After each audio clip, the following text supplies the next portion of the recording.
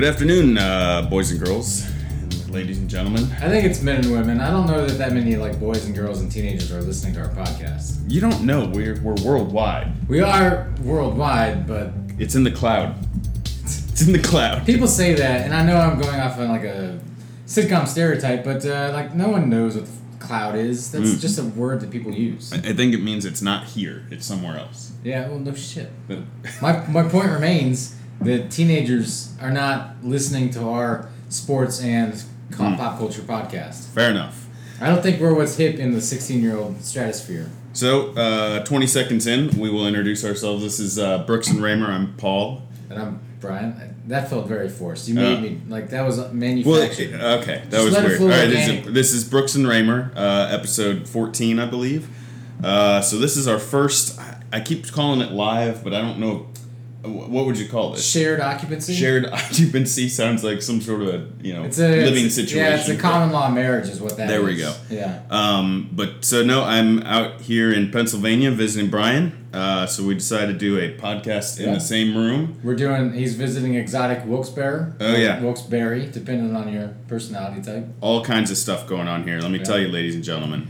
I'd like to introduce, we are trying out an espresso martini drink in a plastic wine glass that was obtained in Lisbon, I don't think Portugal. this is plastic? Oh, yeah, it's hyperplastic. Yeah, oh, no, wow. You can't I would have thought it was glass. That's impressive. Really? Yeah. Come on, man. You're better than that. I don't want to squeeze it too hard.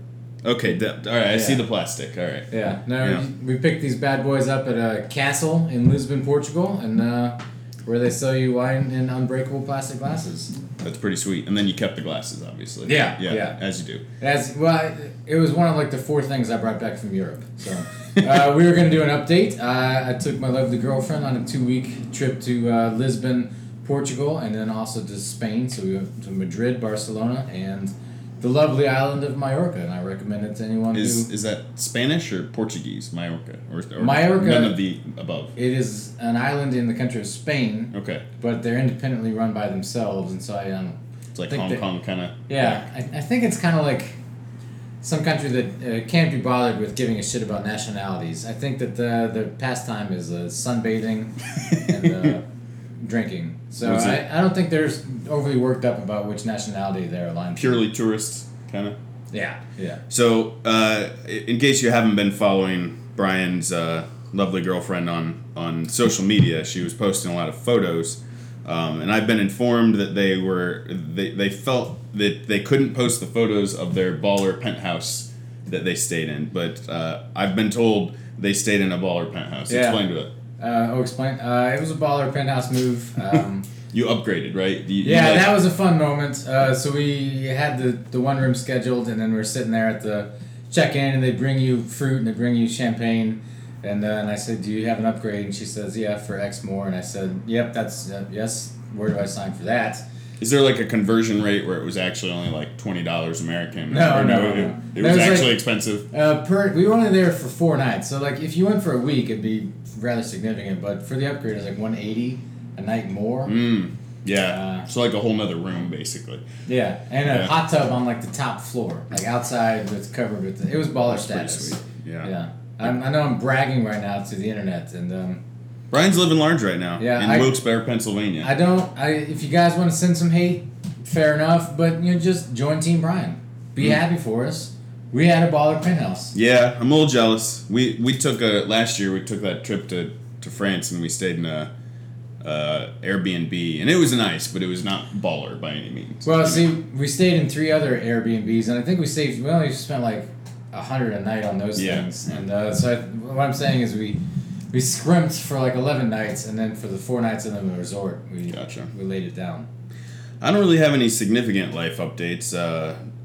My sister's had a baby. I guess that's the biggest one. So I'm an uncle now to a lovely girl. Her name is Reese. When you listen back to these, Reese, when you're 18 years old, that'll happen. Episode 14. That's your shout out.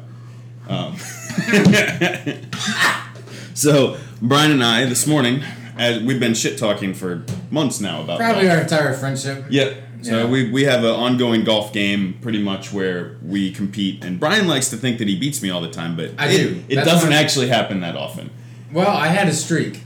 I had a good streak for probably the first 5 years of our friendship, and then you got me, and you had a streak for like 4 years. Yeah. And for the entirety of that your streak, I'm thinking to myself, what the fuck is wrong? I'm a better golfer, and so it turns out well, it's not necessarily. No, I think true. we're actually pretty average. Yeah. We're both equally average golfers. Is how I would. I think that's 100% true. Yeah. Different strengths, obviously, but so we're playing at Brian's home course today. So Brian, again with his baller status. It was the Brian Brooks Invitational Golf Tournament. Yeah, he belongs to a country club. It's a country club. It's a golf course. Yeah, so it's only it's a private club. I was only allowed to play there because I knew Brian. Otherwise, you could have played on Thursdays. Oh, 1 day a week they allow Thursdays. plebes and peons into their establishment. So this golf course I hate going on Thursdays. was really hard. Did you just hear that? He said, "I hate going on Thursdays when all of the rest of us are there." Excellent. And it's just the worst class. So, fuck you. It's a very difficult course. Not on so the fairways are nice and wide and they're rather forgiving on a bad drive, but the hill or the course is on the side of a Pennsylvania mountain, which parenthetical are not real mountains. What's parenthetical mean, right? It's inside of parentheses, Okay. so it's Gotcha. It's a unique aside. It's a tangential. All right, stop trying to sound smart. In any case, the golf course is on the side of a mountain, and so the whole thing is sloped. Oh, it's really on every hole. Really hard. The greens are super fast and they're all slanted. And they're all slanted, and it's very difficult to read. And so, if you can two putt, it's a win. They are very difficult to judge how hard to hit the ball. The worst part is like you hit it in the fairway, so you think you're good, right? Well, you're actually gonna be hitting it some sort of an angle. Oh yeah. So you're not even in the fairway, you're not safe. At one point today, I was watching you swing, and legitimately, the golf ball was at knee height for you. Yeah.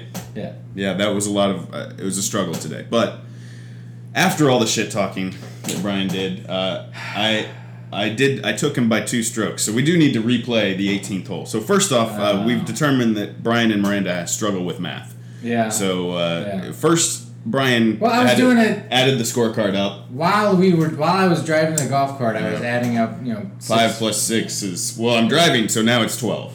38 plus 7, and who knows, these kinds of things. So I think there's some amount of wiggle room, and concerned scientists are not entirely dead set on that level of math. Right, the driving and the math. Gotcha. Yeah. So I had Miranda double check his math. She caught one of his math errors. And then I was supposed to be up by 1 going into the 18th hole.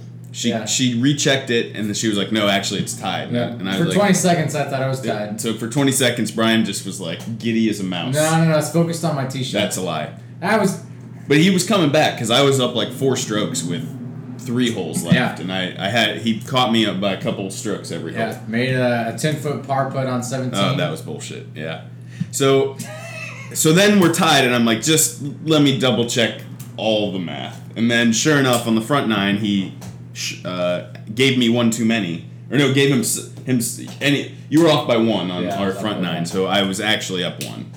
So then he came down to earth, and then he refocused, and 18th hole thought, I can do this. Okay, drive, bad second shot, third shot, that's when it all fell apart. So, no, your second shot hit a tree. Yeah. And then it was lost under the tree, if you remember. Yeah. And then it was very magnanimous. I said, let's make this fair. Go ahead and kick it out a little bit. Yeah. And then... It was very fair of you. So he's hitting his third shot. It was about 35 yards from the green, slight uphill. This is Brian's bread and butter. This is literally where he earns his strokes. Where I should be. So I was 35 yards away, third shot approach to the tee, or to the green, and I hit that motherfucker about 65 yards.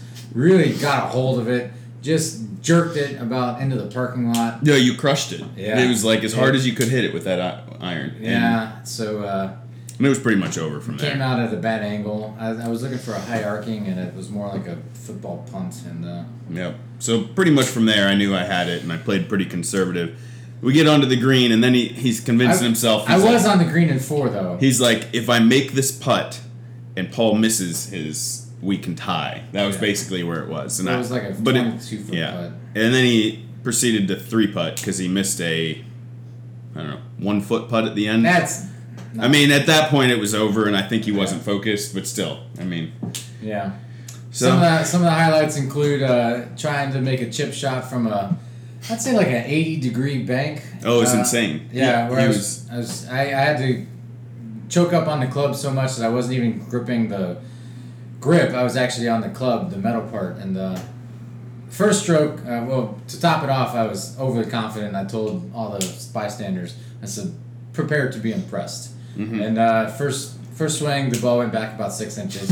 Second swing, the ball went back about 6 inches. And at this third swing, he finally made it. I thought you were. He's literally on the cusp of falling into a sand trap. I didn't fall. I thought the third swing was going to take him and the ball into the sand trap. It would have been classic. Would you give me the third swing? The third swing was awesome. There we go. It was. I knew I could do it. It was awesome.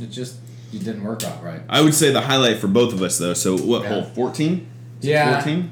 You're kind of at the top of the mountain, and you're driving. The tee box is at the top, and you're driving down. So it's a significant downhill. It's a 400-yarder. It's a 400-yarder, and so I walk up with two balls. One that I just 100% max effort swing. That never hits the fairway because I always lose it, but you kind of have to in that tee box. And then the second one's my actual golf ball. So we both bring two golf balls up, thinking, all right, we'll try and crush this first one. Yeah, we're gonna have a drive contest. Yeah, and so I go first, and I'm like, I'm swinging as hard as I can. Yeah, it's like hernias are earned on this golf course. Yeah, on this hole. And I think Brian and I are both thinking this ball's gone. This ball's way to the right or left. We're never gonna see this ball. No, this ball's gone. And I swing, hit it as hard as I can, and it went perfectly fucking straight. Straight up, straight out, far, long, hard, straight. It was perfect. It was maybe the best drive I've ever had. And on top of it, it's going downhill, so it got a lot of distance. Yeah. So when your partner does that, and you're telling yourself, we're gonna have a long drive contest, and your girlfriend's there. Yeah. Brian's girlfriend is sitting there. His manhood is being questioned. It's a significant amount of pressure, and I don't overswing on the golf course. That's just not a thing that I do. I'm always very controlled. So I walked up, and I said, motherfucker, I really got to...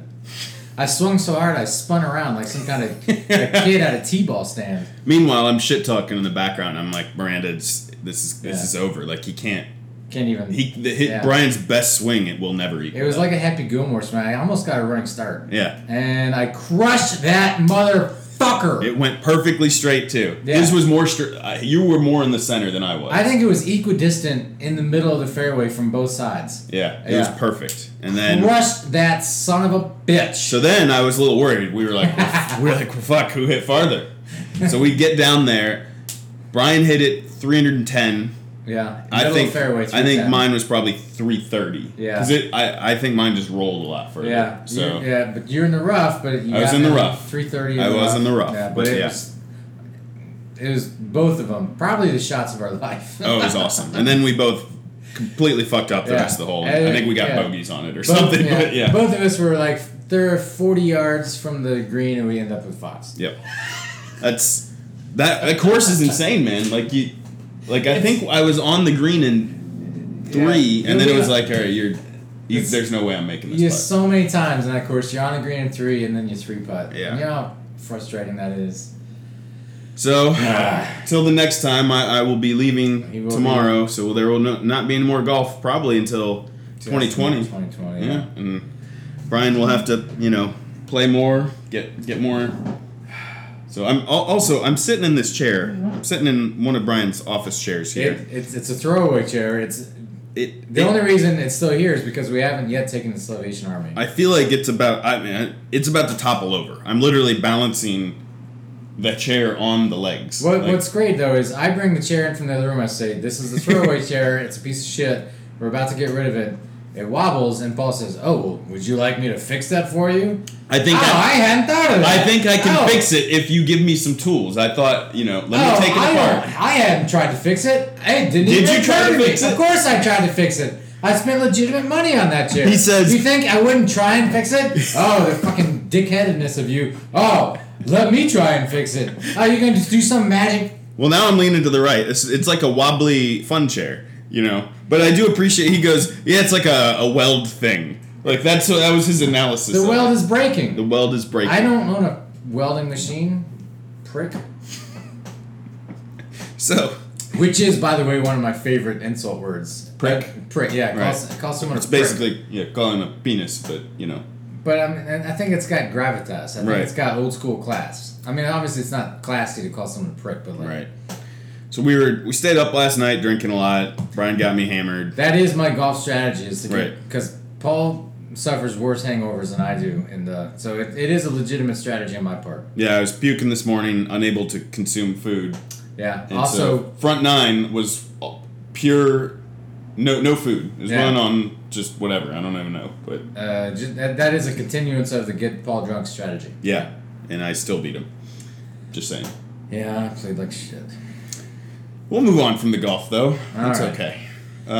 So we can talk about some baseball. We were actually watching the Royals lose last night I don't know why we. to Toronto. We did get to see Vlad Guerrero Jr., which was kind of cool. We, And he we hit it. discussed his body type. Yep. So we can discuss it here. So let's talk about it. You were saying you think he's a little overweight. See, I don't know if he's overweight or if he's got like big hips, and that's not necessarily overweight. I hope that our podcast listeners can hear the ice cream truck. The drive ice by. cream truck is driving by right now. If you can't hear that guy's ice cream truck. Ice cream truck. Vlad Guerrero Jr.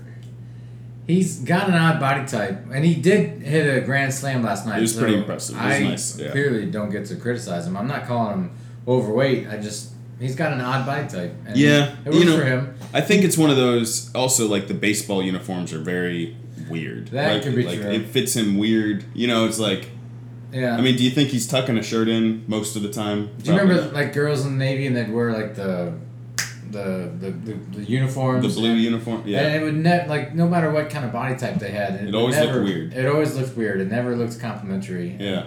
Like a really attractive girl with a nice body would just look kind of frumpy in those uniforms. Oh, no those matter what. pants were just awful. so- I mean, You could have a point. It could be a uniform thing. I don't know. I think I'm sure he could stand to maybe get in better shape, but I also think power hitters in baseball are not. Yeah. I mean, Prince Fielder, Cecil Fielder, there's some big body guys. Yeah. And Miggy Cabrera, Triple Crown guy. He's Well, he was just a bigger. big son of a bitch. Yeah.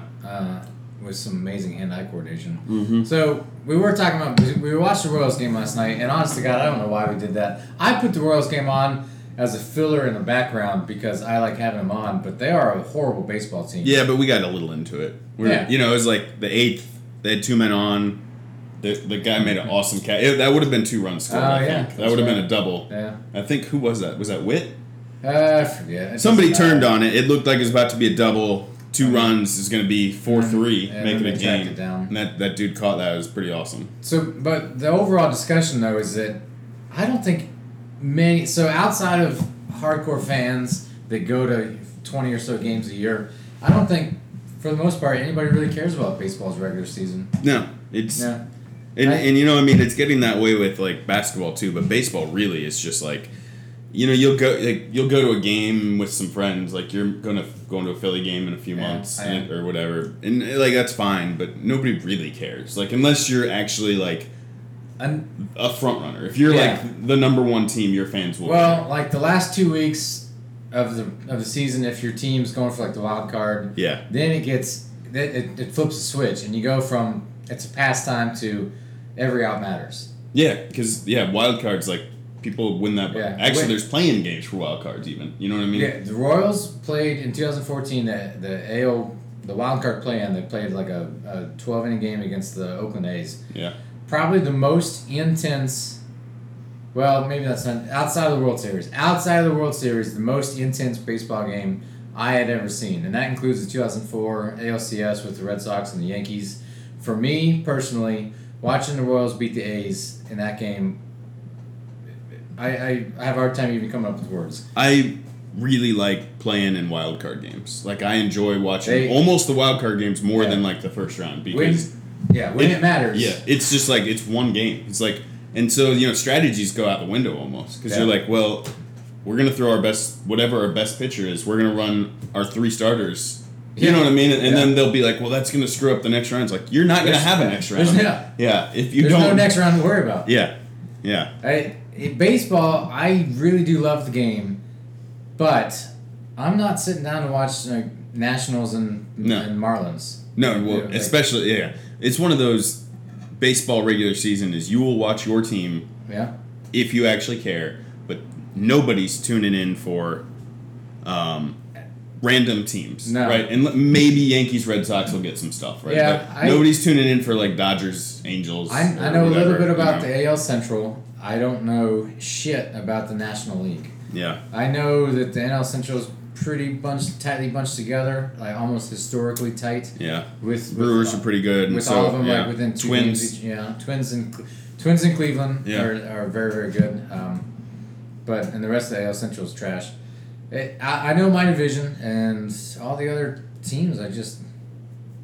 Yeah. Well, that's what they say about baseball. It's a very regional sport. It's a super. Yeah. Until the playoffs, and then people start to tune in when it's. Yeah, I think that's probably the biggest difference between Major League Baseball and the NFL is the regionality. Is that if you're a Royals fan, you care about the Royals, but you don't give a shit about the Seattle Mariners. Vice in the NFL, maybe you have Russell Wilson as your fantasy quarterback, or maybe for whatever reason you like the New York Giants, and like football is not regional, football is national. Well, I think, fantasy football plays a large part into that, but I also think baseball teams, for the most part, it's not everywhere, but people like the team in their area, right? Whereas I know tons of people that like football teams not where they live, right? You're right. Like, there's a lot of people that say, "Oh, I'm a San Francisco 49ers fan." Yeah, my dad grew up watching, Joe Montana. I've never lived there, but I love him. It's like, okay.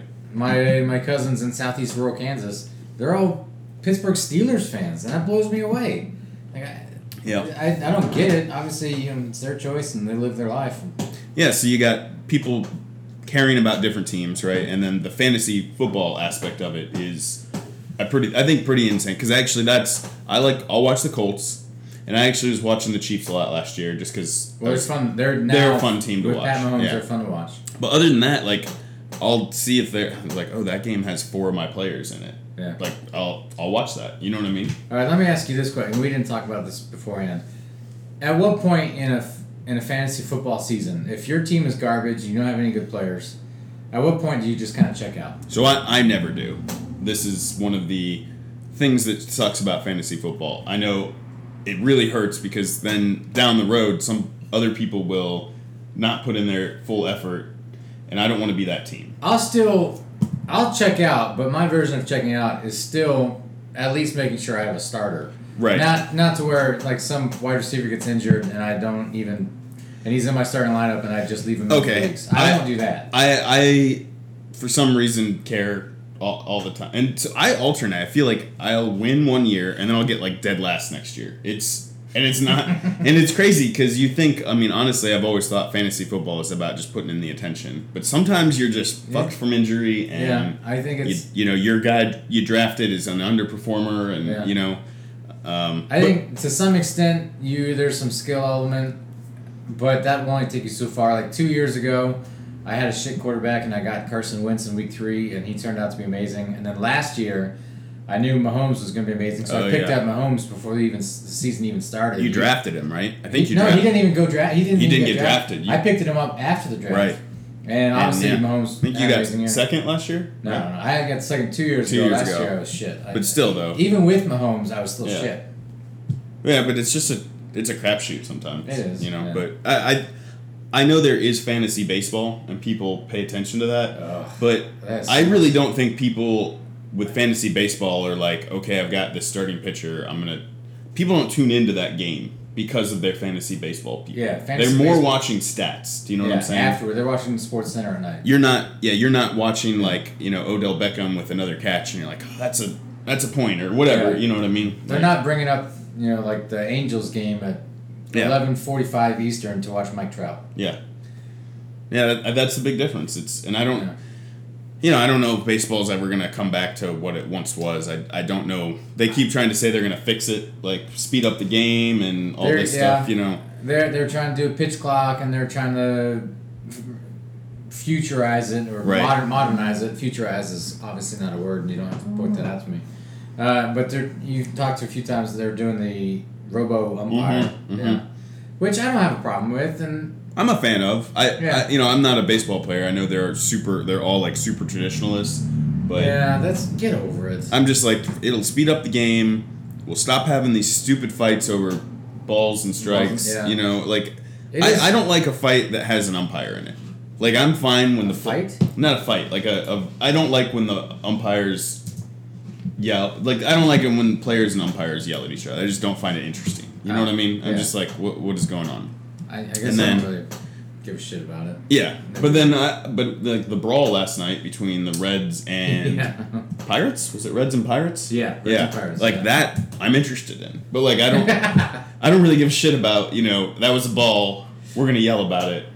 You're gonna get kicked out because you the Yankees you say manager, the F word or whatever. Yeah, the Yankees manager get kicked out of the second inning of one game, he actually got suspended for the next game because he was bitching about balls and strikes. Let's do away with it. Like there's no, you know what I mean? It'll be automated. It'll be perfect every time. There's no framing of the pitch. Like, you hate it when the other team does it and you love it when your guy does it. It's one of those things you're like, oh, perfect frame, and they'll, bring it back in. And sometimes it fools them. Yeah. You're right though. I mean, and I think we should acknowledge that it's hypocrisy when, if my team gets a called outside ball, it gets called as a third strike, and you're like, and then your guy gets called out, an inning and a half later. Clearly, it's hypocrisy. But right. But I do think it'll take away a lot of the, sometimes there's conspiracy talk, right? Of, you know what I'm talking about? Like where they're like, and if it's automated, right? There won't be any of that. It's just gonna, like, the computer's not gonna lie, right? Yeah. So. Although I do love Major League Baseball player gets called out on a third strike, and he immediately turns around and like starts saying shit to the umpire.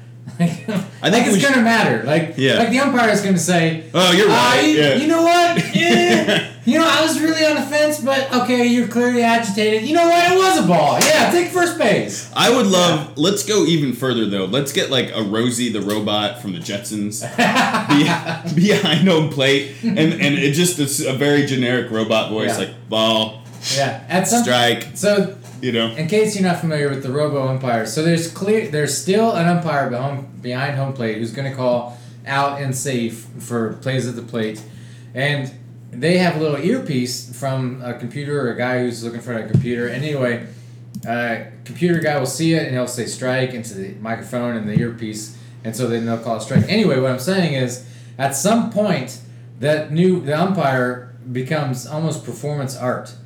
He's not actually there to judge balls and strikes if he's a robo-umpire. He's only there to tell the crowd, this guy's out. Or, very demonstratively, right? And you still get that, like, cartoonish animatronic payoff where they, make some big strikeout gesture. But in case you can't see it, podcast listeners, but he's making a big gesture. It's kind of like a guy who ropes a calf and then he like does a little tie and he throws his hands up. Yeah. Like that's just performance art. If you're not, it adds to the game a little bit. If you're not deciding if it's a ball or strike, but you're still doing like the big drastic signal for like he's out, like. Well, it's just performance. Let's get like mimes out there then, right? Because they're great at that. That's essentially what the umpire is, I think. Yeah. Anyway. So, we were talking about the NFL and some of the, scheduling stuff, but what are you're a big Chiefs fan, obviously, and there's been, they've had a lot of player issues, of late. So what's going on with Tyreek Hill right now? So I need to address this to our loyal podcast listeners. If I recall correctly, a few months ago, I came out and said I believe the Chiefs will cut Tyreek Hill. You did. And I said that I thought that at the time that was the right thing to do. First of all, I'm going to say that I'm conflicted. And what have they done? Just update me. All right, so to give a time lapse, in 2004. All right, so I'll give the Tyreek Hill time lapse, and then I'll briefly discuss. He has a sordid past. So in 2014, he was charged with multiple felonies for essentially domestic abuse. The charge was that he beat up his pregnant girlfriend. That was the felony charges. He was at Oklahoma State.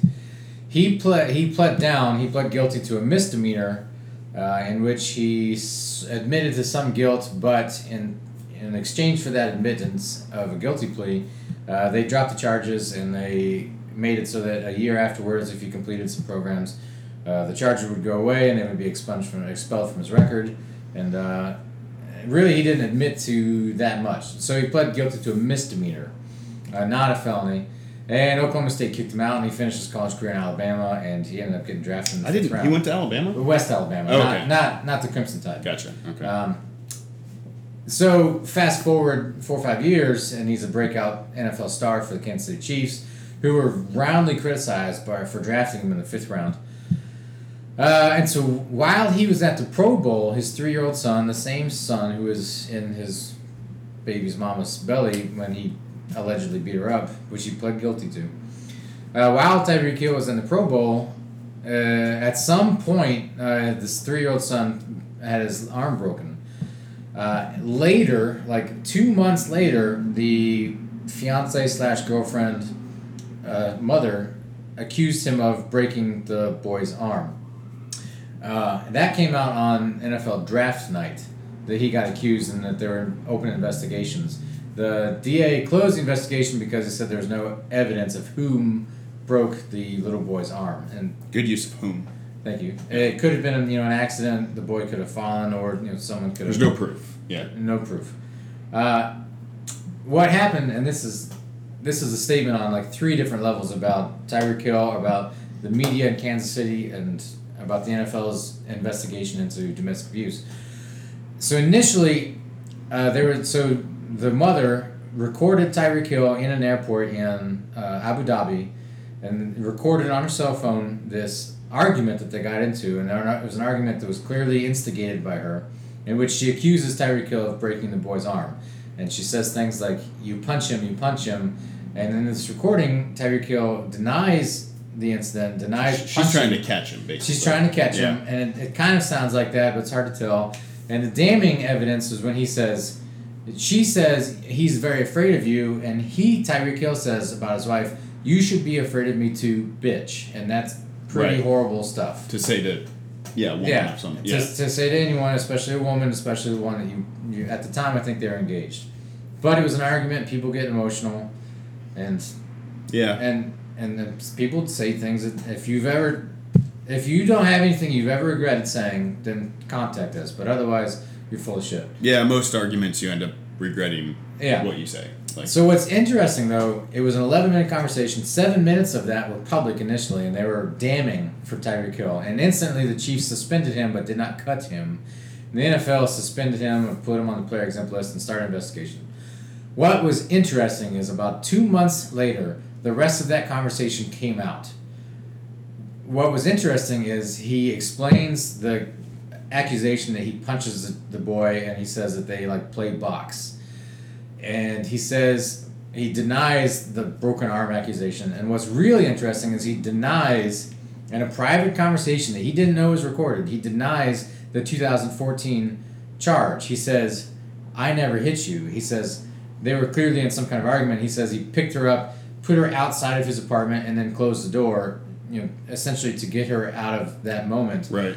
And then he says in this argument that she went on the stand and lied, and that he had to plead guilty because he had no money. If you're 20 years old, you have no money, and you're faced with 4 felony counts, and they could potentially send you to jail for 6 years, and your football career is gone, or plead guilty to these misdemeanors, you still have a chance for a football career, but you'll be pleading guilty, and you won't do any jail time. I'm telling you, 4 out of 5 people will plead guilty, even if they are innocent. So he's still with this woman that is clearly lying. Now in this state they're not. Right. But also, to further complicate the thing, she is pregnant. She has already given birth to twins. So now there's children's 2 and 3, or children, kids. Anyway. Yeah.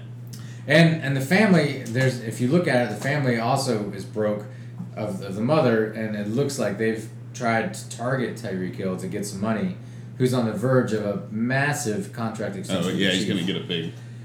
And so the point of this prolonged story is that it's very complex. Nobody outside of 2 or 3 people in this world knows exactly what happened, going all the way back to 2014 and whatever happened in January with the children's broken arm.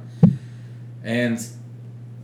So he's playing now. So right? He's not suspended. All right. So the DA in Kansas investigated, determined there's not enough evidence to bring charges.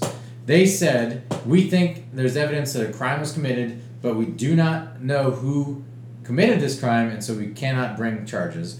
The NFL investigated, talked to the party, all parties involved. NFL determined that there's really not enough evidence to see what happened, and so the NFL suspended him for no games.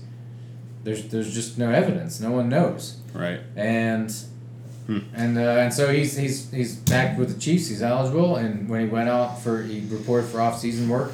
When he went back on the field just 2 days ago, he got a rousing ovation, and the crowd cheered and yelled for him. And 2 months ago, I would not have thought I would cheer for Tyreek Hill. And now when you kind of learn more and you learn about the complexity, I'm willing to... What you're trying to say is, not all these cases are black and white. Oh, God, no. Right? Yeah, no, and I feel like we do as a public at this point in 2019, as soon as you get a whiff of something bad happen, whether that's, sexual misconduct or beating or whatever, we just go, you're immediately guilty. It's in the public eye. Yeah. And that may not be true. When I saw the Kareem Hunt video of him pushing and kicking a woman on the floor. Honestly, though, I didn't think that was as bad as people made it out to be. Well, but that's just me. But I didn't mind them cutting him, and honestly, I'm standing here right now, I'll say, I think if the Chiefs had Kareem Hunt in the AFC Championship, I think they would have won that game.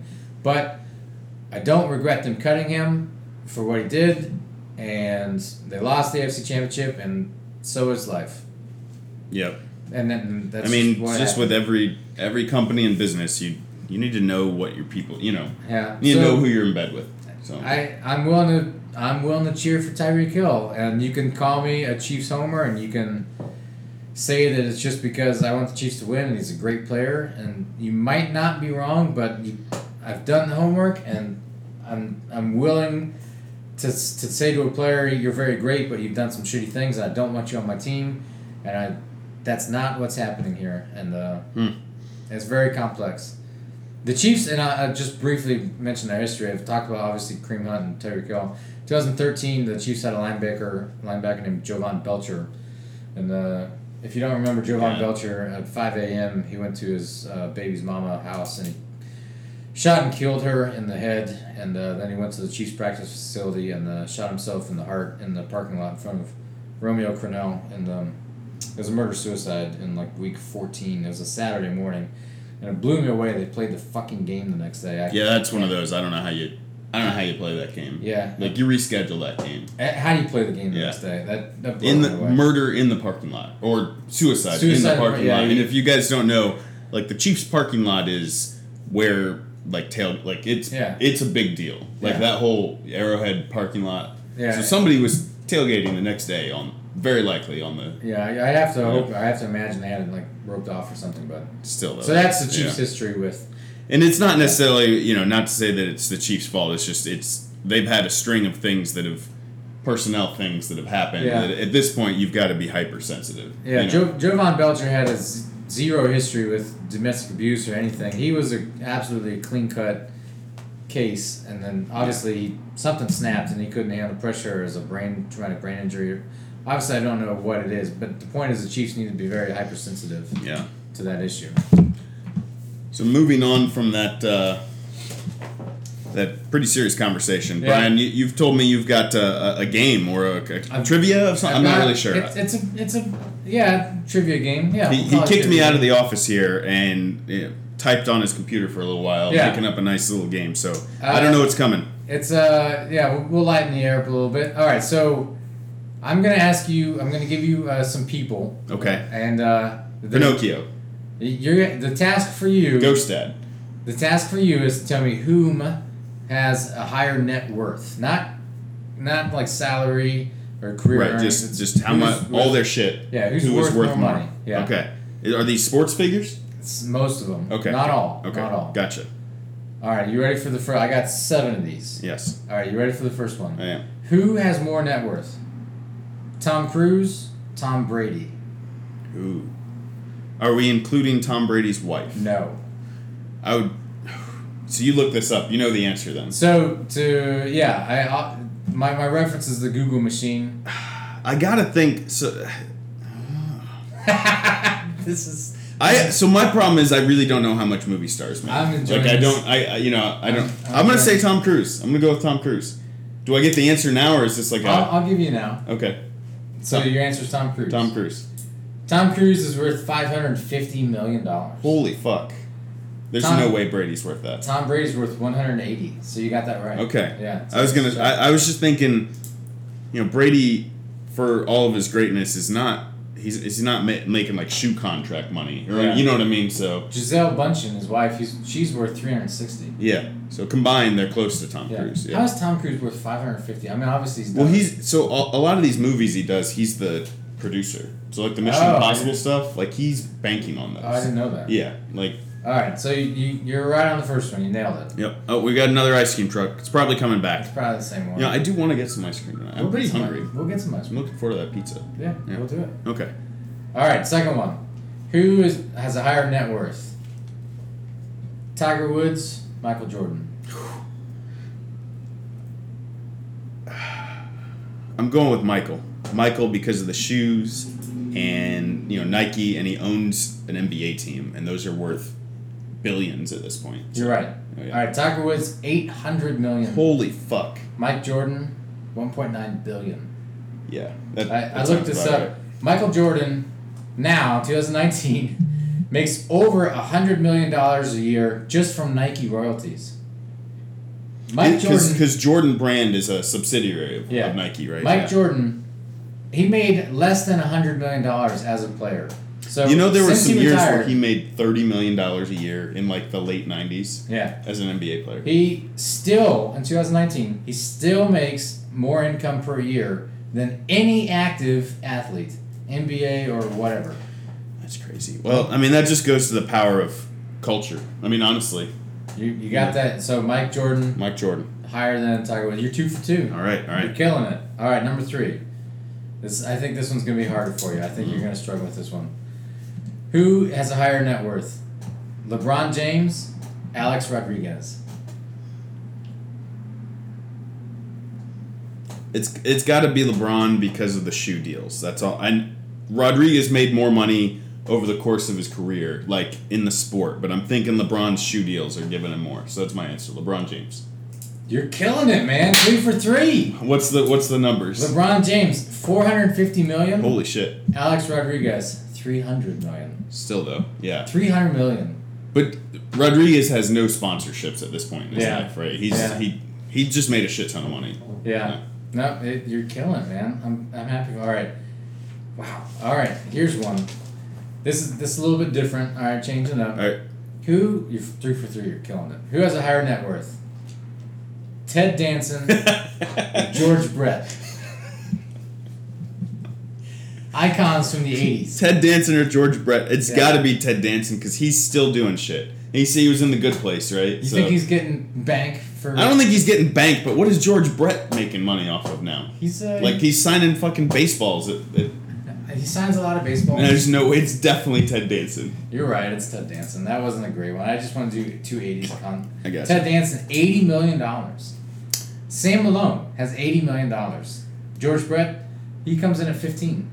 Wow, that's so depressing of like athletes from the 80s. You know what I mean? Like Alex Rodriguez is worth $300 million. George Brett is 15. And I mean, if you're going, I know Alex Rodriguez technically is an all-time great, but George Brett, I think, is more of an iconic figure. Yeah. Maybe it's because we're Royals fans. I don't know, but All right, I got one for you. You're killing it so far. Maybe I should have made these harder. All right, are you having a hard time? You seem to be nailing these. Not terribly. It's not that bad. Fuck. All right, here's one right down your alley. Okay. Who has a higher net worth? Andrew Luck, Reggie Miller. So Reggie probably didn't make that much money in his NBA heyday, but he is making TNT Bank now. TNT Bank? Come on. All right, but I don't know if you're... Sorry, no. But Andrew Luck is one of the highest paid quarterbacks at somewhere around $30 million a year.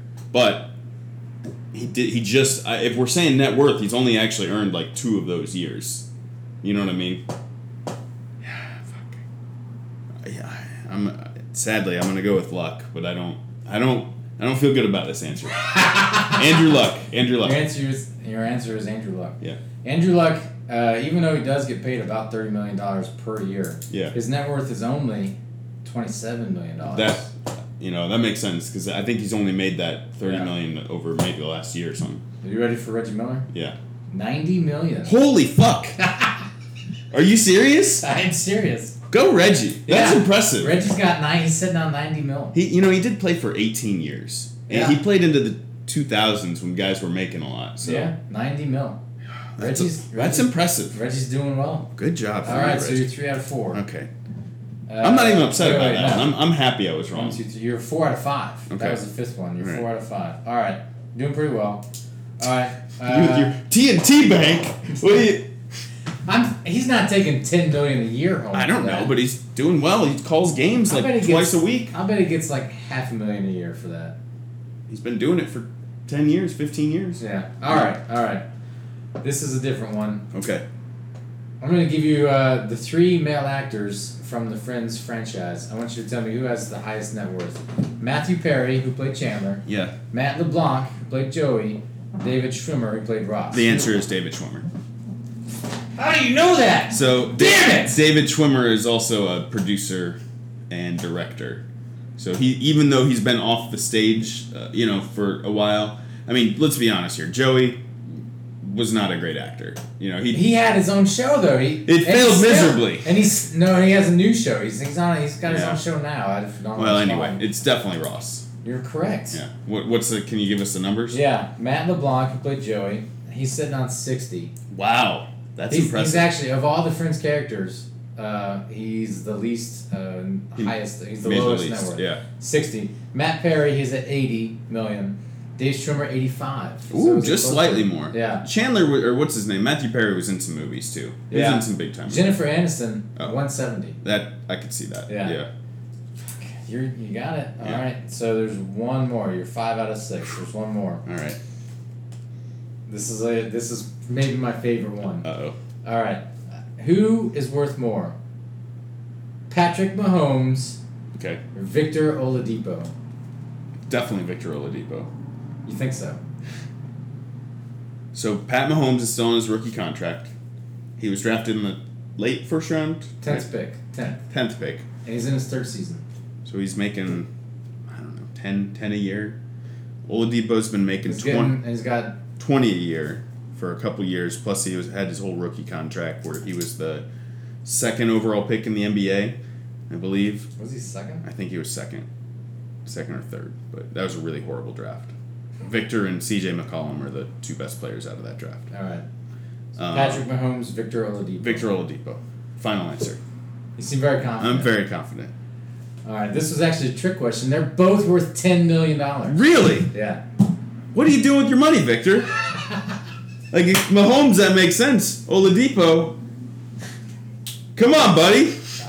Again, the reference is Google machine. So yeah, that's fair. So you guys can cross check me. Yeah. But that was a trick question. Also these contracts I say they're making, that's before taxes. Yeah. And I assume this is, net worth is Yeah.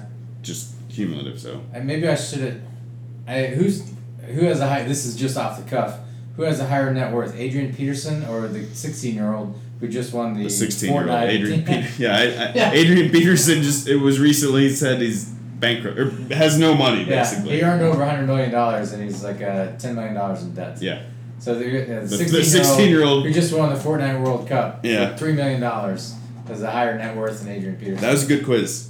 Yeah. I'm gonna have to do one for you next time. I'm gonna come up with a good quiz. That was impressive though. I can't believe you got 4 or really 5 out of 6 because the 7th question is a trick question. Yeah.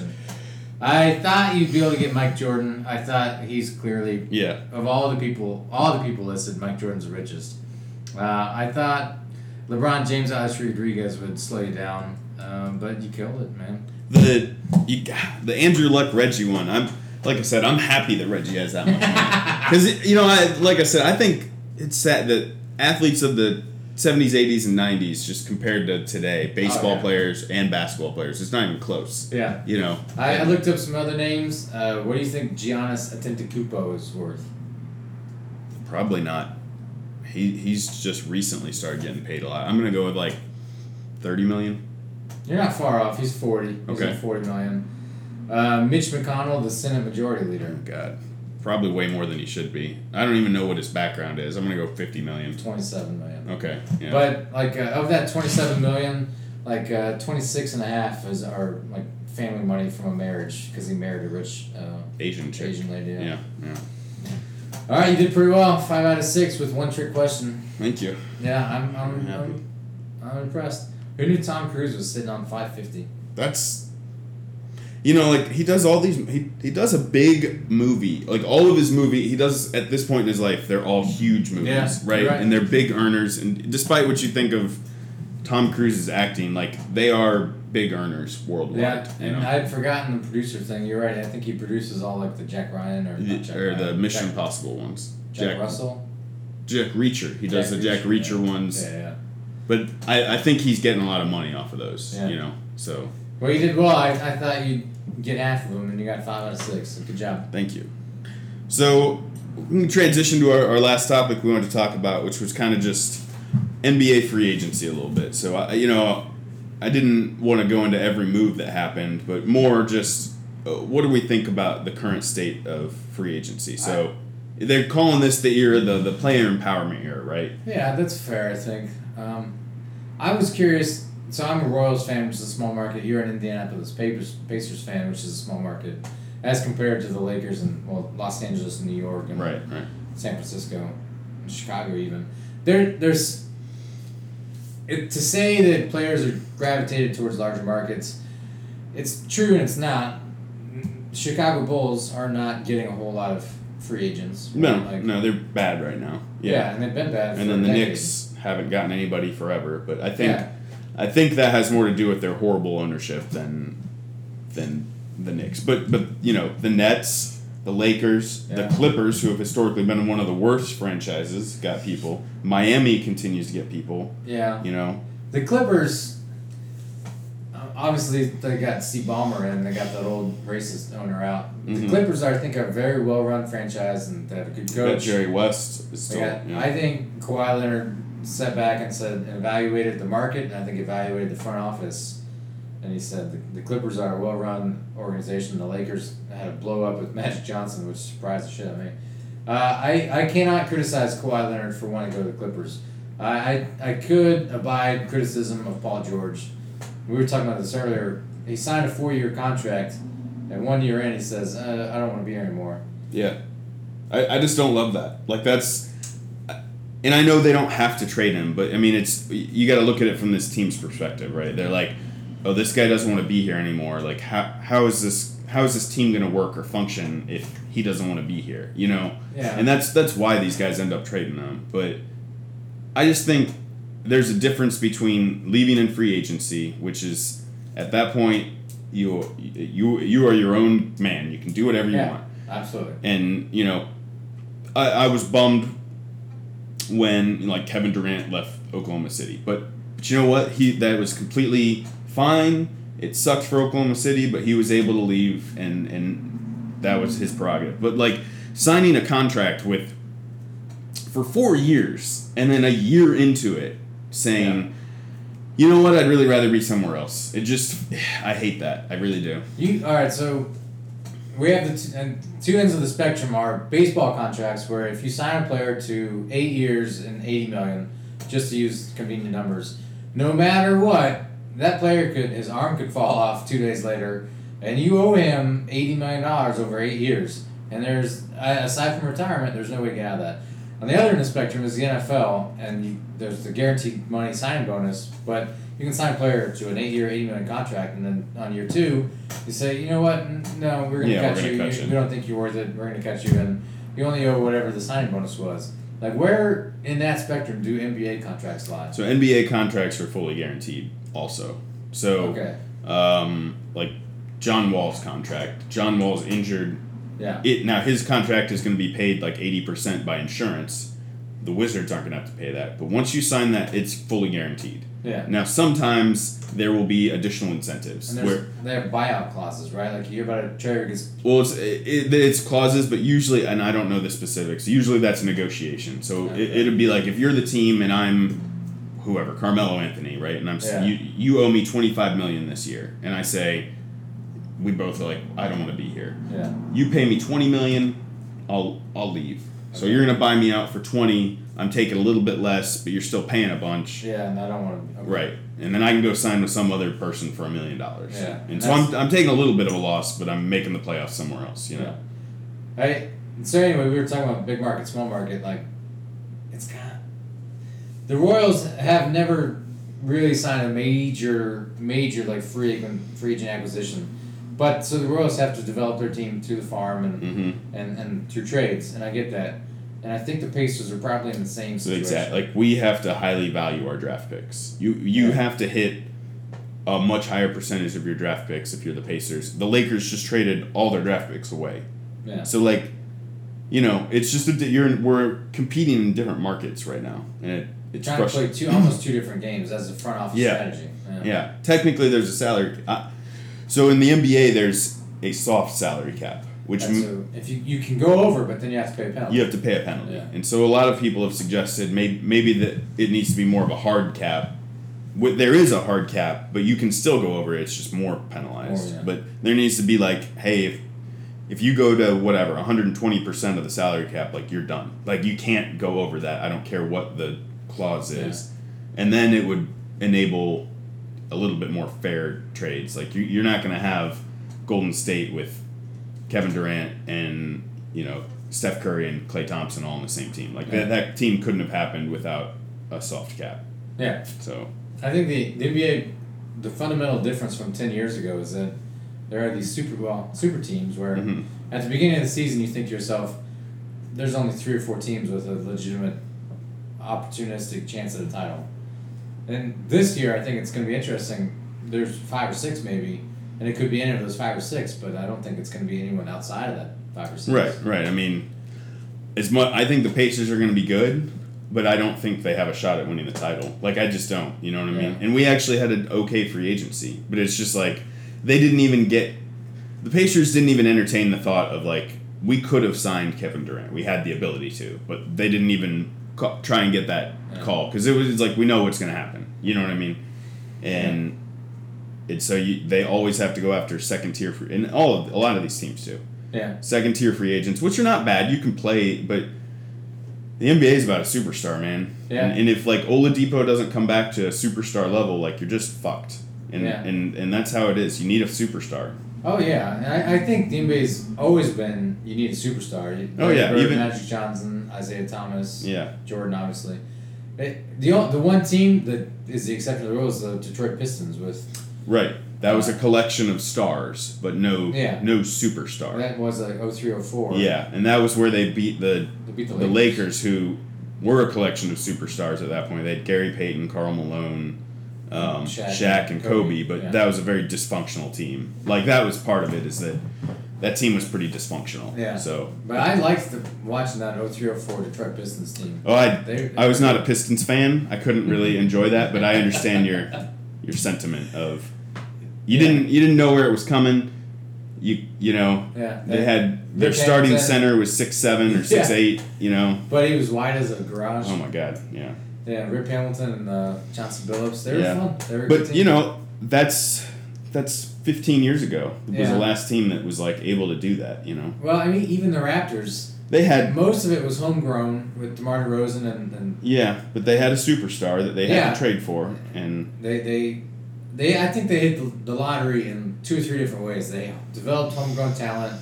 They had second-round picks and even undrafted signees that turned into legitimate contributors. And then they pulled the trigger on a gutsy trade for a star, and it worked. Yeah. And, you know, if I was a Toronto fan, I'd still be happy. If you told me right now the Pacers were going to win the championship next year and then fall apart for the next 4 years, I would sign up right now. Which is what the Royals did. What the Royals did. And I think you would have... 5 years ago, if you'd say, hey, you're going to go to 2 World Series, you're going to win 1, and then you're going to suck. You'd be like, count me in. How much, where do I sign up? So, you're 100% right. Even now, 4 years later, when they suck. Still. Hey, remember when we went to the World Series 4 years ago? Wasn't even that long ago. Yeah. But I don't know. Going back to the NBA thing, man, I would like guys that are under contract to stay under contract, and I don't and try and play with that team. And when it's your free agency, I don't really care where you go. Like that's fine. It sucks for the Pacers that everyone wants to go to the coast, but that's fine. That is what it is. Yeah. Even the 1 year, even the player who's under a contract and they have 1 year left, and he walks to the front office and says, "I don't want to be here. I will not re-sign. If you'd like to trade me for whatever you can get, then do it. I will not continue my career here. This is my last year. Your choices are trade me and get things, or watch me walk away and get nothing." Yeah. I don't have a problem with that, really. But when you've signed a 4-year contract and a year later, you walk up and says, how about those Clippers? Yeah. Well, it was Paul George just did that, and then Anthony Davis basically did that to the Pelicans. He had 2 years left. 2 years left, and his team was just in the second round of the playoffs. Literally, they were just there, and you're gonna, just. So he requested the trade. Mm-hmm. Didn't really play out the rest of the year. And that was like a New Orleans thing, because they were like, well, if we're going to trade this guy, we don't want him to get injured. You know? And then they got the number 1 overall draft pick, and then they said, hey, were you serious about that trade thing? Like you don't want to try and play with Zion? Yeah. And they said, yeah, I meant it. I'm not coming back. And so obviously the trade. I just don't understand why he couldn't have, I don't know. Be like, fuck, we got Zion? Yeah, let's roll. We just made the playoffs last year, and now we have the number 1 pick. Yeah. Let's give it a shot. You know what I like is that Anthony Davis had a trade kicker that he declined. Which I think if you demand a trade, you do not get a trade kicker. I don't care what the fucking clause is. You can't demand a trade and then get the bonus for getting traded. That's bullshit. That's how I feel. But yeah, he turned down $4 million so they could sign Kawhi. They didn't sign Kawhi. Yeah. I bet what do you want to bet his salary for Space Jam 2 is $4 million. He's going to be in it for 5 minutes when they steal Anthony Davis's powers or whatever. You know what I mean? Yeah. And he's going to get $4 million for that. Yeah. Do you think his total time on set exceeds 3 days? I don't think he's there for more than 3 days. He might be there just hanging out because it's cool to hang out on set. Yeah. But I don't think Anthony Davis is going to get a ton of screen time. You think the Lakers are good this year? Yeah, I think they'll be good. I don't think they will be as good as people like to think they will be. So I think you need a lot more than. I think the Clippers are far and away better than the Lakers. I think the Rockets are going to be better than the Lakers, and the Warriors have a chance. I think the Warriors, when they get healthy, will be better. The Clippers are going to be better. I think Denver will be better. Oh, yeah. Portland, maybe. I mean, if you told me LeBron was a 5 seed, I wouldn't be shocked. I really wouldn't. I agree. I think he could be anywhere from. Now, I still wouldn't want to play him in the playoffs. You know what I mean? But I think 5 seed is probably you put a nail on the head there. I agree with that. Yeah. Well, I think that wraps up this. I'm going to call it live edition. I know it's horrible, but live edition of the Brooks and Raymer podcast. We do all the others on an odd tape delay arrangement where I talk for an hour and a half, and then Paul comes in and fills in the gaps. Yes. Like 2 days later. It's actually pretty impressive how it works. Yeah, so. It feels seamless, but in reality, there's a week and a half gap there when we talk. So we'll have to play golf again, probably 2020. You can get a chance to get your pride back, but I may bring every podcast. I may bring up the golf win. That's every legitimate. Time. That's fair. Yeah. You've earned that right. I think next time we'll play on a neutral course as well. Yeah. Well, we're talking about maybe getting together this winter. We might do another in-person one. They're called live, Paul. Live. I don't know what to fucking say. Jesus Christ. All right, guys. We will talk to you. I'll see you later, Brian. And actually, Shout out, peeps. Bye.